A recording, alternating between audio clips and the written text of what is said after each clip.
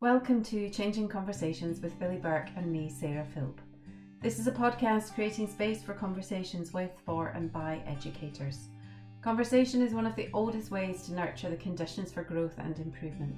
When we talk about what matters, we come alive, and conversation has the power to guide us into new and different actions, offering the potential for great things. We bring you conversations that have resonance both now and in the future. With the help of guests and the odd solo episode, we explore leadership, learning and well-being. We have the conversations we know you want to listen to. Welcome to the first of a two-part conversation with Santiago Rincon-Gallardo. This conversation was a wonderful opportunity to collaborate with Education Scotland and the Scottish Learning Festival Conversations. We hope these conversations connect with you individually and collectively, and we hope that they stir something in you that can't be undone. As Santiago says, the work we have to do isn't easy, it's not guaranteed to be successful, but it's the right thing to do. Santiago, it's lovely to meet you, to see you. I was lucky enough to spend time with you yesterday, and Billy and I are delighted to have the opportunity to dig a little deeper, I suppose, into some of the ideas and the work that you've been doing. But before we get too involved in the big ideas and the passion and the inspiration that I know you provided over the course of this week so far, for the listeners, maybe you could just tell us a little bit about yourself, about your work, about how you've got to where you are today, I guess. So thank you very much, Sarah. Thank you, Bill. It's a pleasure to be here. I've been having a blast here in Scotland. It really does feel like visiting long lost friends, and it's been terrific. Let me start with the single sentence that I think would describe who I am, and then I go into the details. But I am someone who is committed to supporting young people and adults to rediscover their power to learn. That's the nature of the work I do, and that's the nature of my commitment to my professional life and my personal life right now. Yeah. And I could give you kind of the credentials. I worked for many years supporting grassroots pedagogical innovation in classrooms and in schools in the most remote parts of my home country, Mexico. And then when I moved north, I got to meet Michael Fullen and to work with him. And that gave me access to also understanding and supporting system-wide change from the top, right? So that gave me an opportunity to gain two different perspectives of how to mobilize change from the grassroots up and also from the top. And that's been phenomenal, just having the opportunity to explore, to support pedagogical change in the global south, in the global north, in very different contexts has given me a wealth of experience that has been a true privilege for me. Now, in terms of what brought me to where I am right now and why my commitment to unleashing people's power to learn, I want to share a little bit of my personal story. I used to be, throughout my whole time in school, throughout all years I went to school, I was considered to be an excellent student. I always had the top grades in my class. Every month I would come back home with a paper saying that I had the best grades in my class. I often represented my school in academic competitions. I got all the highest honors that I could have gotten. I was what, in the eyes of my teachers and the principals of my schools, was an excellent student, an exemplary student. And yet I graduated from secondary school, not knowing how to read and write. And I think that's a bit of a tragedy. I learned, so the reason I got so good grades is because I learned to ace the game of schooling. I learned to memorize big amounts of information, and to put it on the test the day after, to memorize certain algorithms and how to repeat them and put the formulas in the test the next day. I learned to understand what the teachers expected from me and to do it. I learned to do as I was told. And I learned the tricks on how to get the best possible grade with the least possible effort. So, what I became an ace on was on the game of schooling. I became an ace in the game of schooling, but the forgot to learn. Mm. Um, I could, I continued to university for a few years. I started studying mathematics and following very similar tricks to the tricks I had learned in school. I was doing relatively well, but the university went on strike in the middle of my studies. And at the time, I had the luck of meeting the person who became my lifelong mentor, Gabriel Cámara.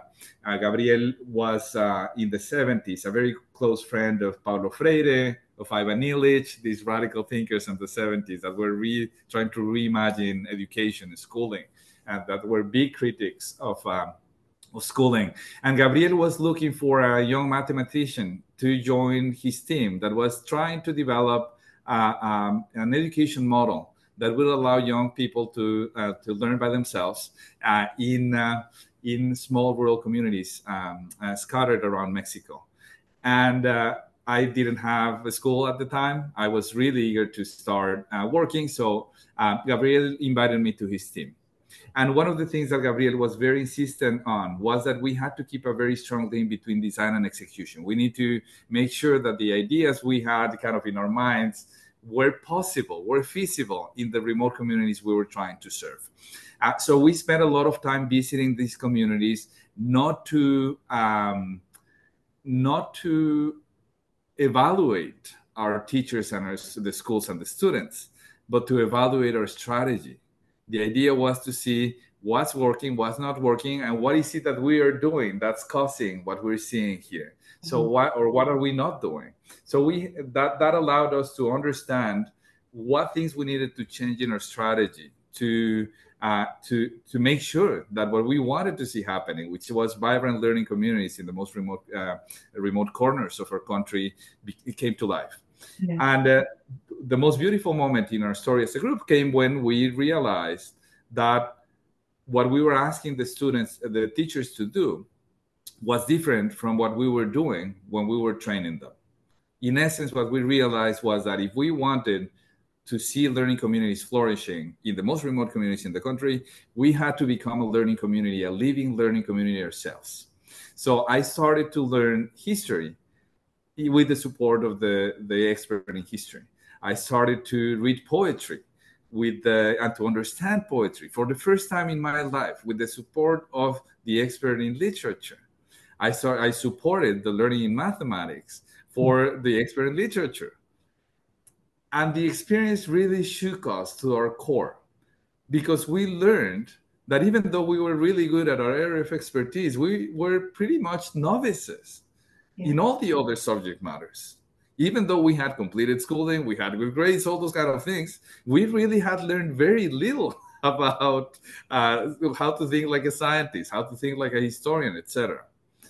But at the same time, the experience gave us back the confidence that we could learn whatever we set out to learn. And that changed our lives. This created a community that continues to this day, and a community that has been growing in the thousands over the past 25 years. Mm-hmm. That's the experience that unites us. It's the experience of rediscovering our power to learn. And I have to say, this is the best gift that life has ever given me.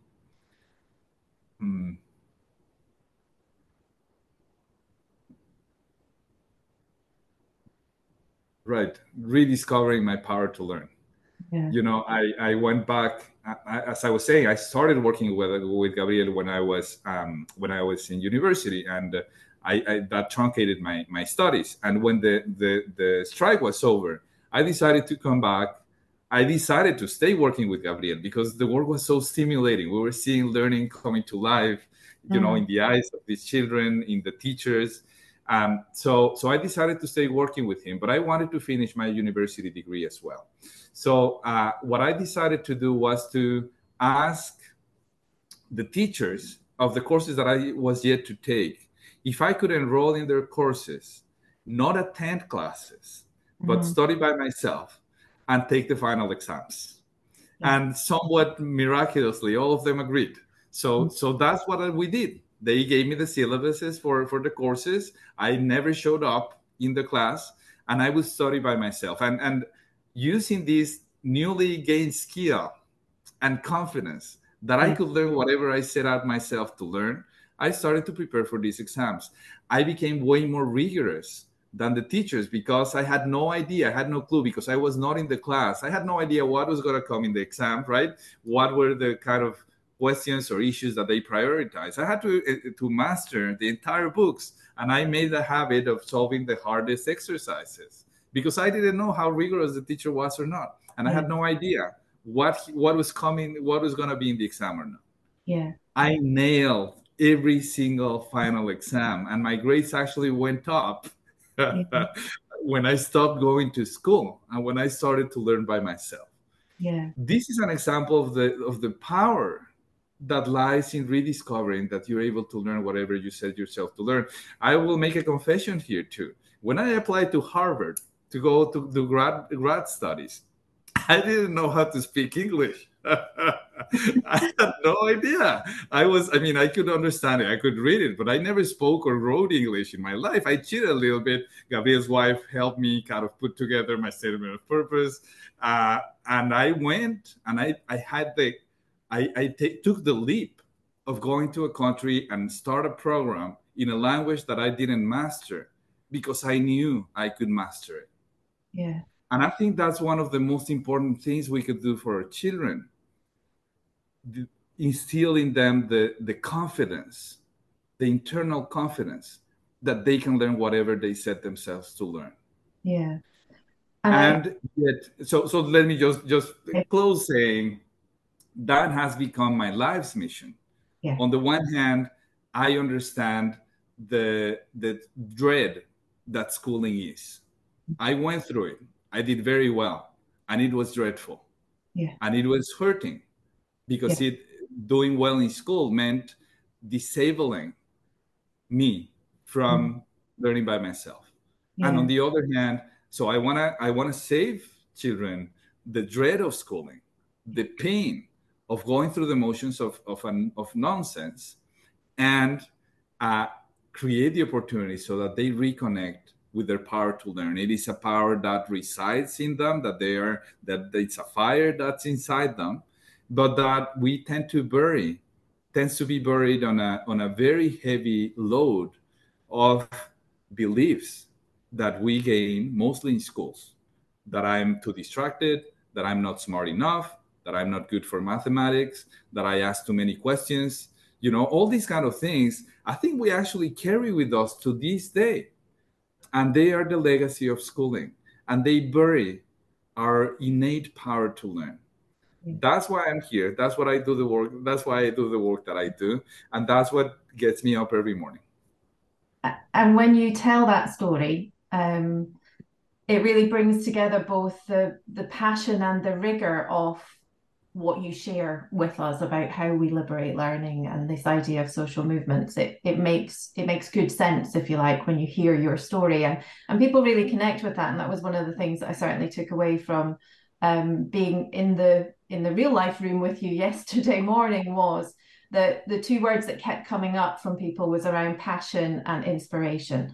And I think your story very much does that. You also said just before we started recording, you said, you've been delighted by how receptive and ready Scotland is. And I suppose I'm curious about, why do you think you're here now? What is it, do you think, that has brought you and Scotland together in this moment in time?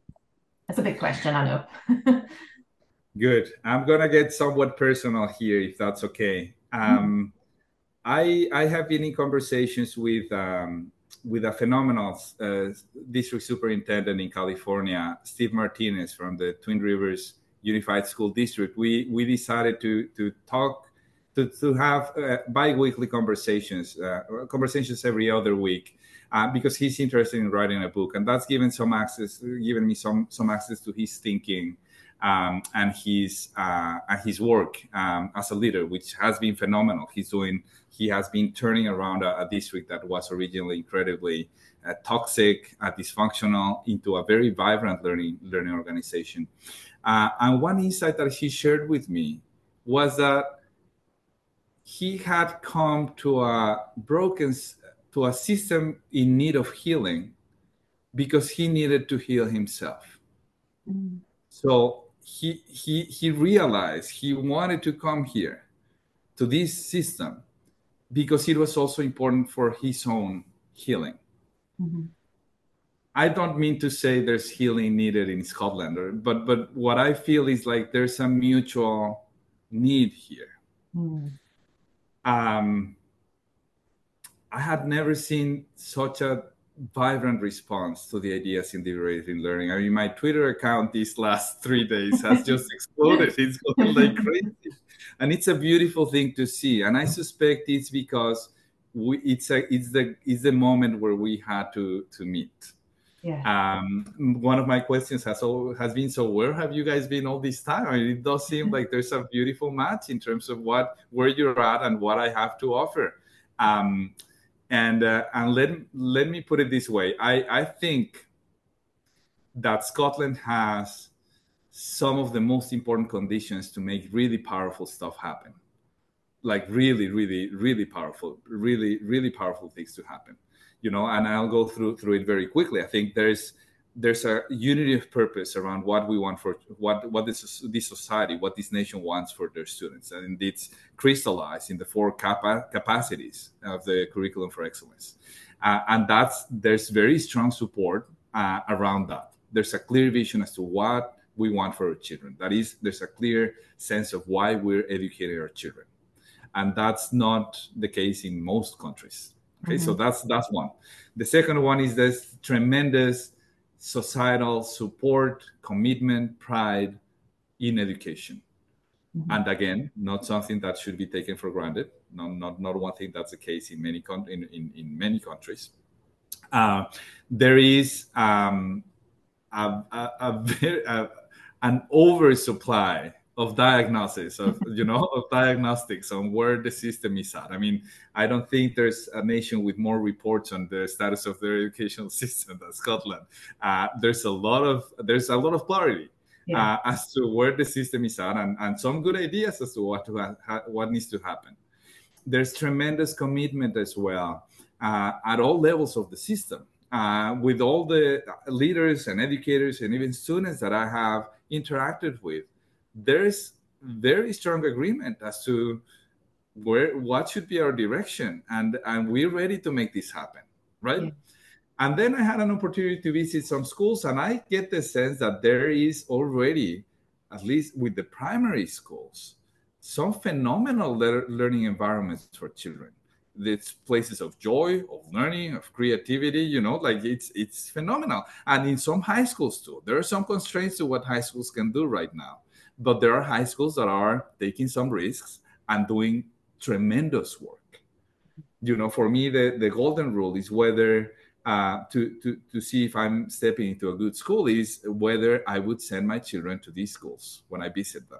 And the two schools I visited are for sure schools where I would be delighted to be sending my children. So you have all these elements already in place. And yet I think there's still kind of a last jump to give, a last leap to give to help crystallize into palpable, unquestionable improvement and impact. All these elements, but any of these conditions that I'm listing down would be the envy of most countries, and I think they need to be leveraged. Now, why now? And here I'm gonna kind of let my esoteric self come up, but I think I will bring up a quote. I believe it's from a Zen master, and this is a quote that my wife often reminds me. The time came the time came for the caterpillar when it was more painful to stay in the cocoon than to expand its wings as a butterfly. And I think Scotland is there right now. Like, that holding on to the old patterns of control, of domination, of bureaucracy, of testing is now greater than the risk of jumping into flying as a butterfly. Um, and I think that's where we come to meet. I will get, as I said, I said I was going to get personal, but over a year ago, I realized that a lot of the work I was doing was far too removed from practice. And I had started to feel kind of a professional void myself. It was, the academic work and the publishing and doing these big reports for educational systems, all these kind of things that I know how to do well, but that were starting to feel a bit deprived of meaning. And I made the conscious decision to shift my practice so that it could be closer to the ground, to where I can have a much more direct influence on helping unleash people's power to learn, helping people rediscover their power to learn and to unleash it. Uh, and I think that's where, and I think that's what brought us together. I think this is a beautiful moment for Scotland to step into its full potential, and it's in a time when I was feeling eager to start connecting and partnering with systems that are ready to create what Margaret Whitley calls the islands of sanity that protect the human spirit, and in particular for me, the protect the power of young people to learn. Santiago, I'm not surprised to hear that you've had such great feedback, because the message that you are promoting certainly does connect with many in Scotland who want us to be bolder, to change conditions in schools for children and young people. Because as you've outlined, and we're going to get into talking about what real learning really is, the way that schools have evolved, and particularly myself as a secondary school head teacher, I completely agree with what you say about the constraints that exist. And I think that, why is Scotland ready? Well, we've been ready for quite a long time. The Curriculum for Excellence and its ambitions and principles, we know from various reports that the ambition is really good. It's welcome. People agree.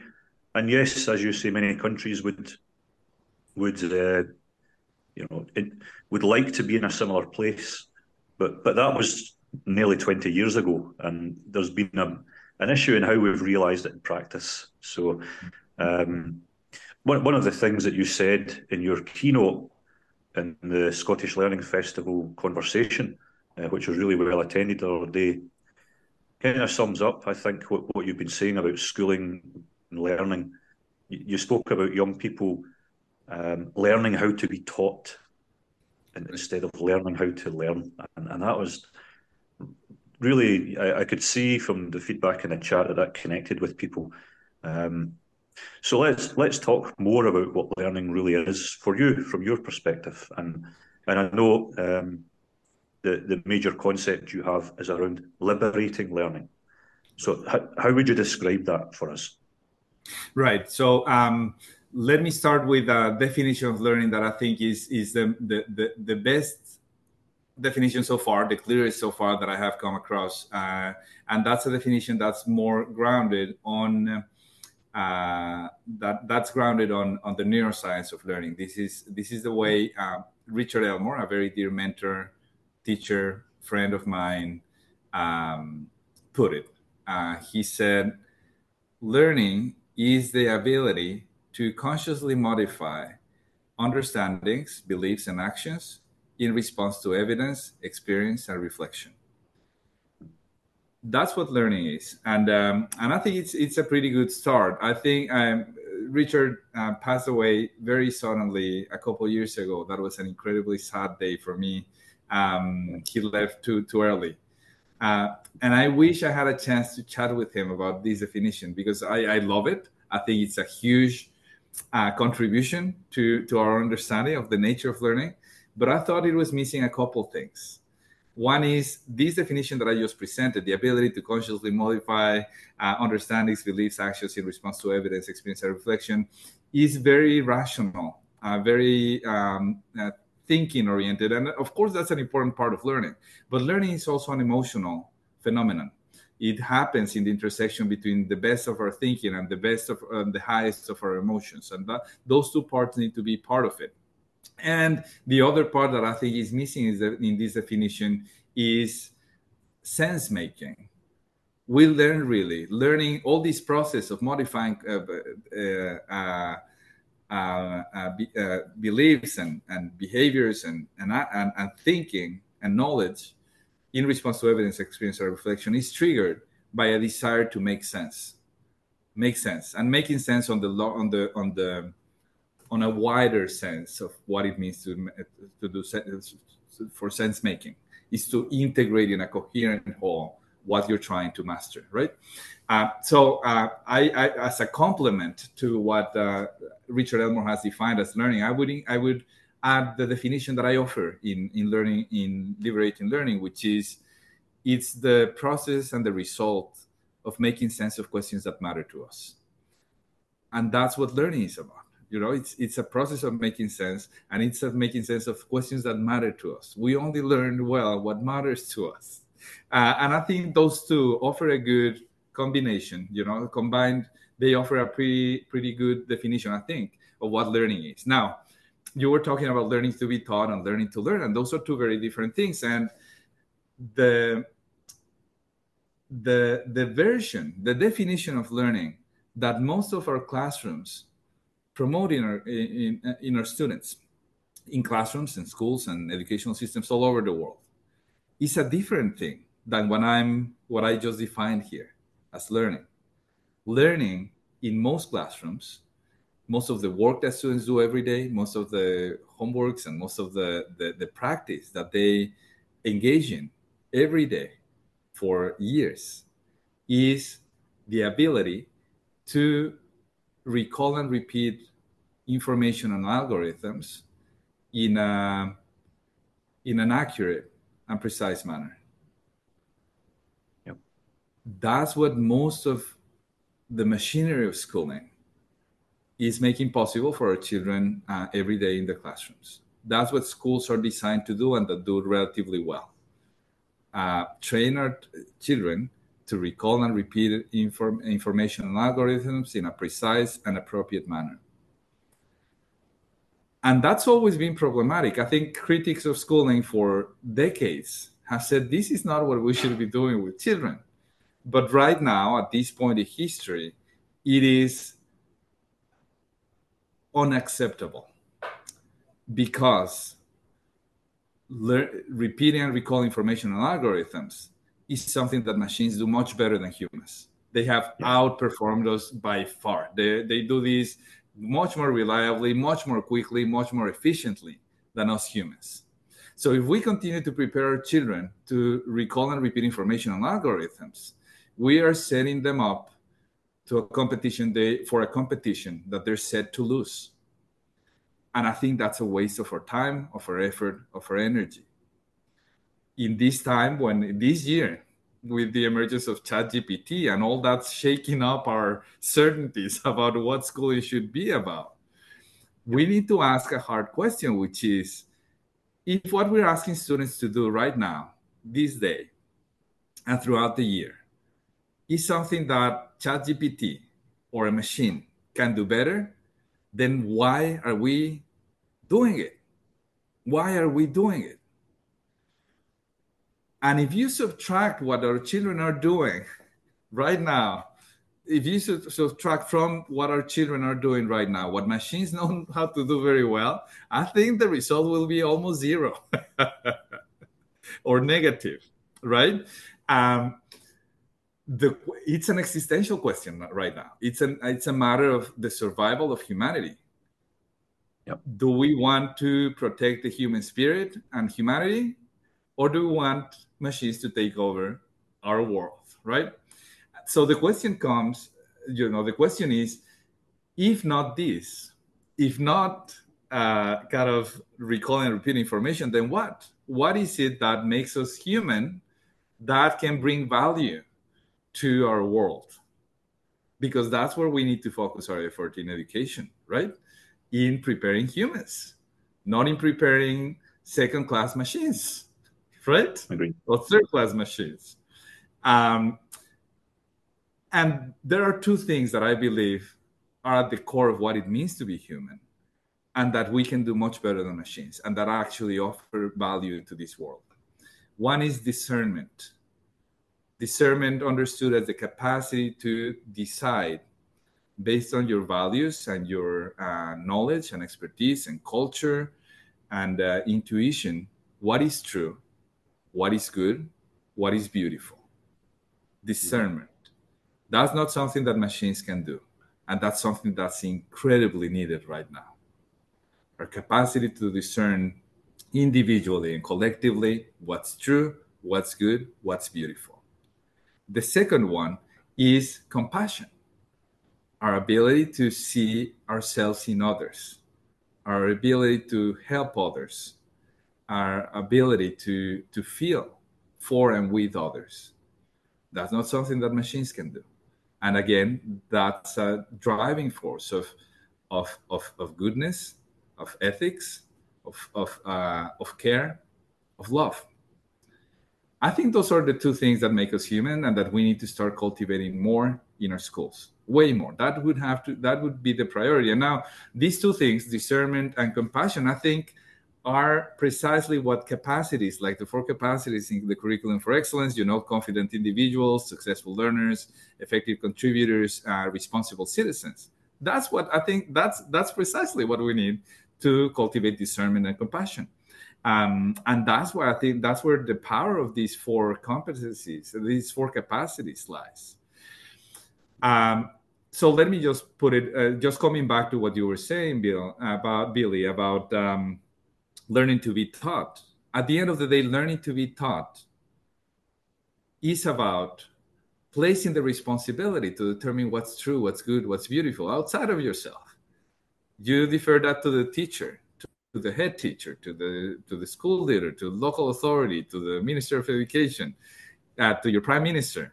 It's them who determine, and we get trained to defer to others to decide what's true, what's good, what's beautiful.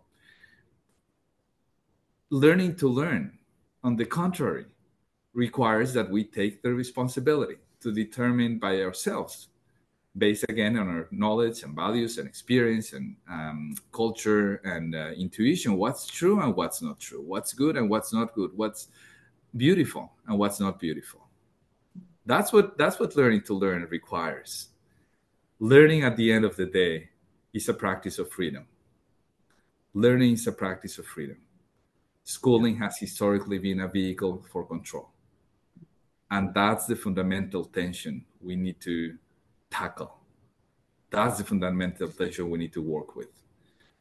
It doesn't mean that we don't need any kind of structure or rules, or it doesn't mean that. But we need to acknowledge this fundamental tension, because by overemphasizing control, domination, rules, we have stifled the imagination, the creativity, the joy of our students. And with that, we're contributing to placing humanity at risk. Mm-hmm. I think we also see the impact of that on children and young people themselves, where I know lots of countries around the world, particularly post the pandemic, we see a level of lack of hope or disengagement, or the traditional systems don't do it for a number of children and young people. And that is, as you've said, fundamentally about purpose. As a maths teacher, I was always asked, what's the point of this? What's the meaning? What's the purpose? And that just exemplifies the power of learning. Now, you mentioned that in primary schools in particular, you've seen signs of hope and learning that's more attuned to what you propose. I'm going to ask you a big question, and particularly from a secondary perspective. If we agree, and hopefully people do agree, and I know you've been speaking to directors of education and various people in the system, that we want to see more learning human learning. What does this mean for the assessment system that drives so much of what happens? Right.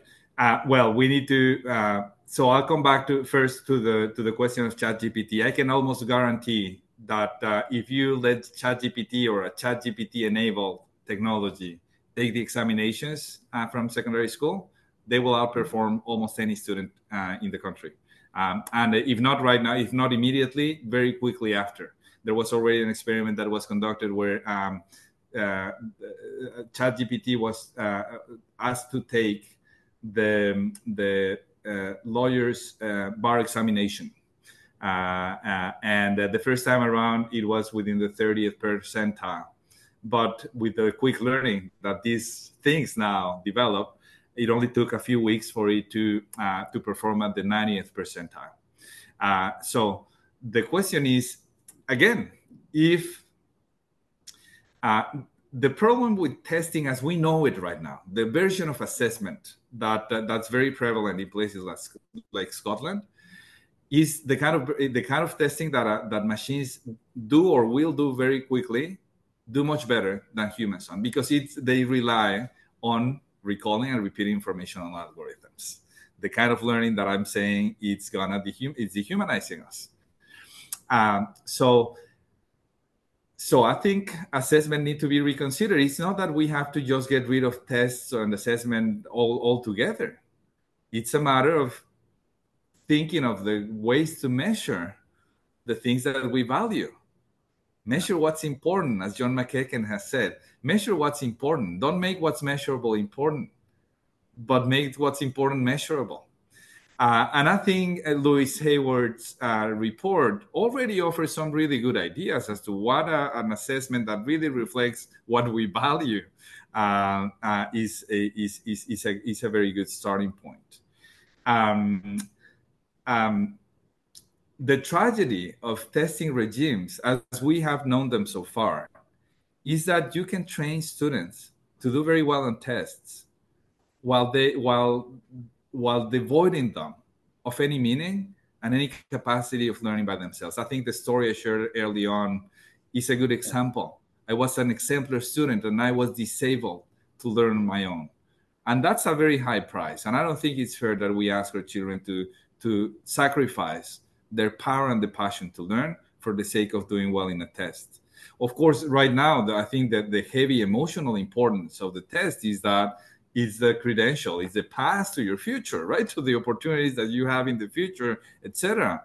But beyond that, it reflects nothing about your ability to learn. Of course, if you recover the power to learn and are really good at learning, you may do well in tests. But that's not usually how things go. As I was saying, when I was in university, I ended up improving my grades because I learned to learn by myself. So you can do it, but that's not how the things go. When you put testing on the driver's seat, that's what drives everything. And the focus is doing well on the test, regardless of how well and how deeply you're learning. And that creates a very perverse system. Now, again, it's not that assessment should be put aside. It's just that we need to rethink it so that it serves the purpose it has to serve. Assessment should never be on the driver's seat. What has to be on the driver's seat is learning, pedagogy, right? Then assessment is there. It can be kind of maybe part of the dashboard or at the most sitting at the co-pilot seat, but not be on the driver's seat. So it's not about abolishing testing.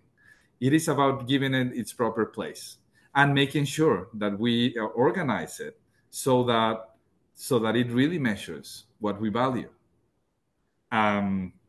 If we don't do that, we're contributing to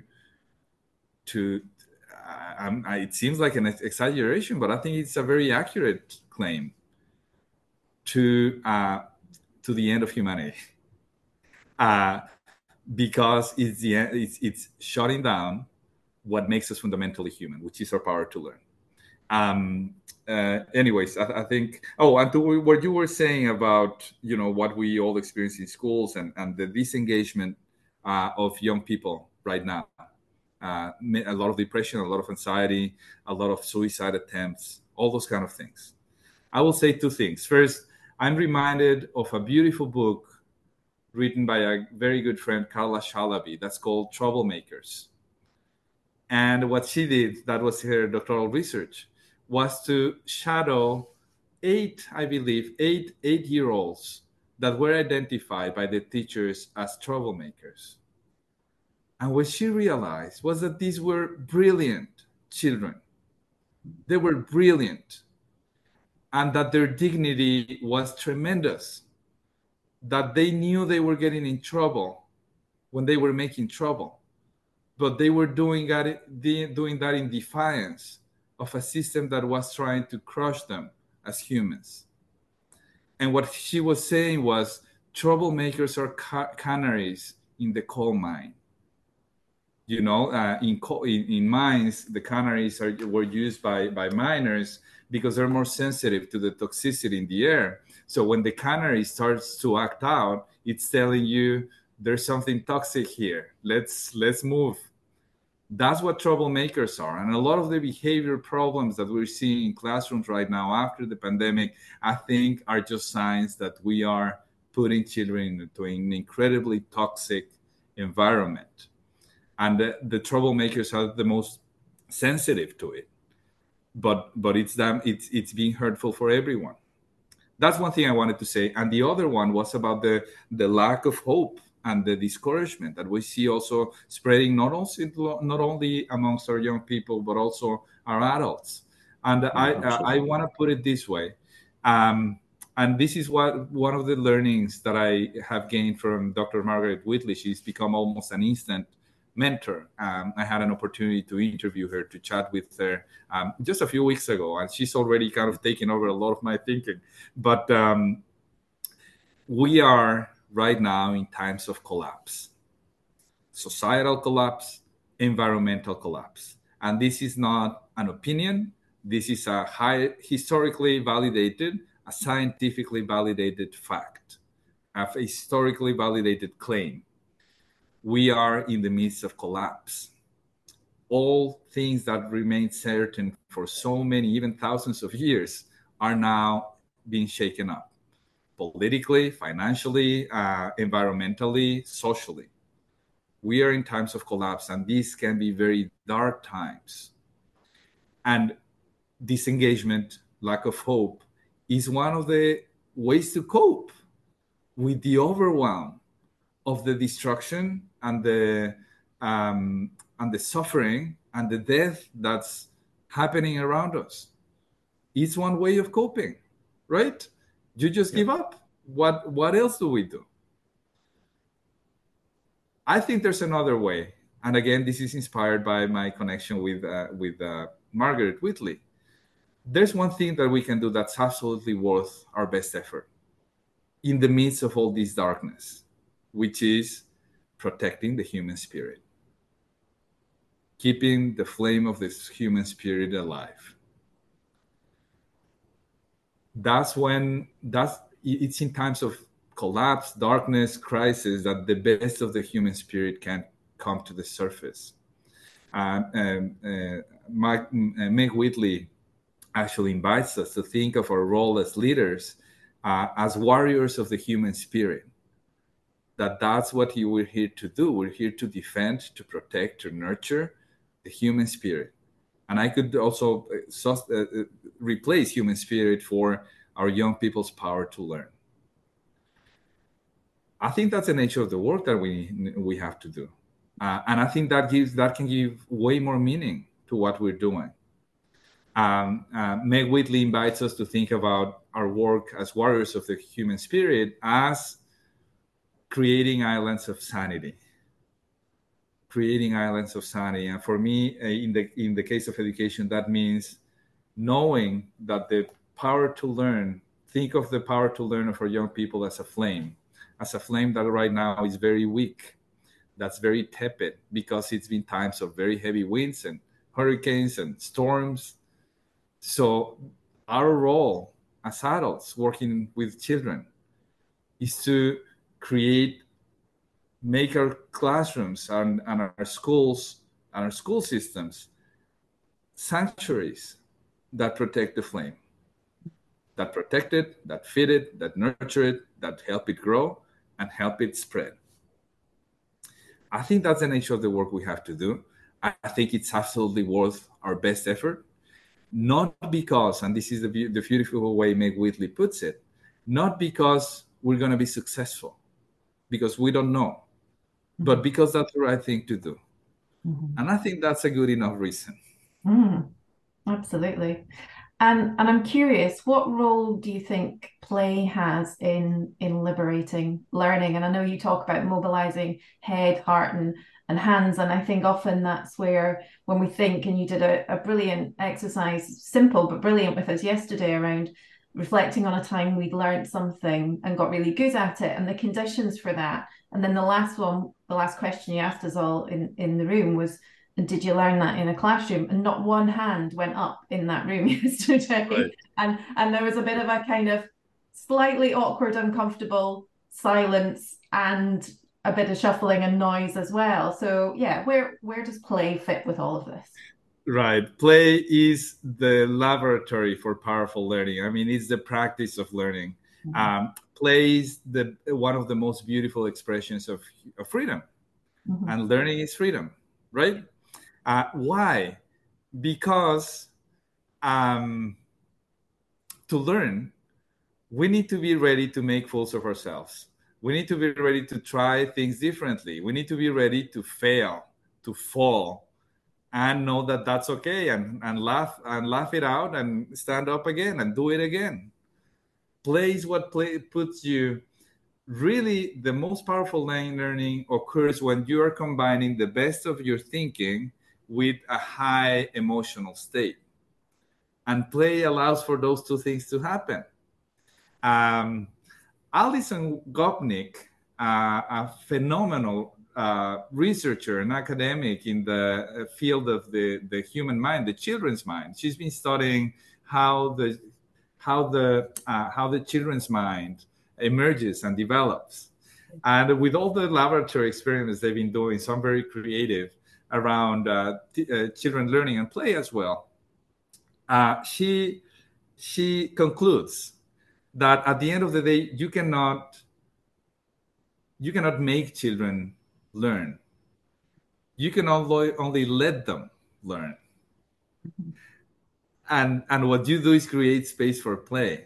And it's not that you just do and fool around, whatever you want to do. Play also has a very strong structure to it. There's always structure in play. But there's the safety, the joy of figuring things out, knowing that you can make mistakes and that's okay. So play is a serious thing, I would say. And Alison Gopnik goes further. There's a paper that a white paper that I wrote a year ago or so with Josh Fullen, actually Michael Fullen's son, and with Dr. Jean Clinton, a phenomenal child psychiatrist who was one of the advisors to the Premier of Ontario, together with Michael Fullen and Andy Hargreaves. We wrote a paper called Play to Thrive. And in that paper, we take on a lot of the work from Alison Gopnik, because I think it's incredibly relevant to the field of education right now. But one of the things that Alison Gopnik suggests is that there's an evolutionary reason for why us humans have much more prolonged childhoods than most other species. Relative to our life expectancy, our childhood is much longer than it is for many other animals. And there's an evolutionary reason for this.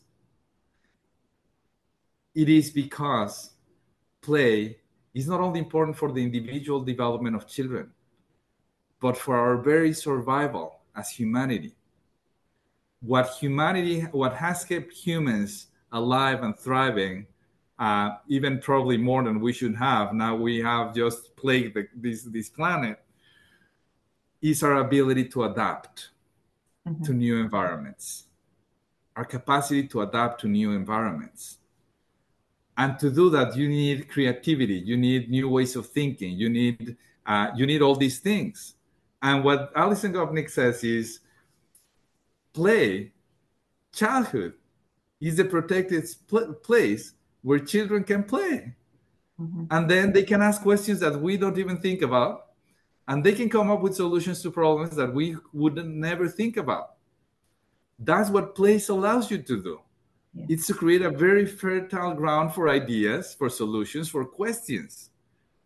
And that's what gives us an opportunity as humanity. There comes a time when this idea, which might seem incredibly silly, turns out to be the idea that saves your life, the life of a community. Mm-hmm. What's very ironic is that we have constrained this creative time of our lives with schooling. Yeah. And with that, we're again putting our humanity at risk. Mm. We need the space where children can roam free in their imaginations, because we don't know what are the circumstances they will have to face in the future, but we know they're not very positive necessarily. We need the space for play. We need to make play the way of learning, and play in a broad sense. You can play mathematically, you can play historically, you can play scientifically. So at the end of the day, it's not about, again, just pure joy. Real powerful learning actually happens in the intersection between joy and rigor. And I think we need to find that equilibrium. It's not too much of one or too much of the other. It's in that intersection that the most powerful, beautiful forms of learning happen. Thanks for listening to this episode. We hope you enjoyed it and found it useful. If you enjoy listening, you can support us by following on your preferred platform, sharing on social media, or leave us a review. Thanks again.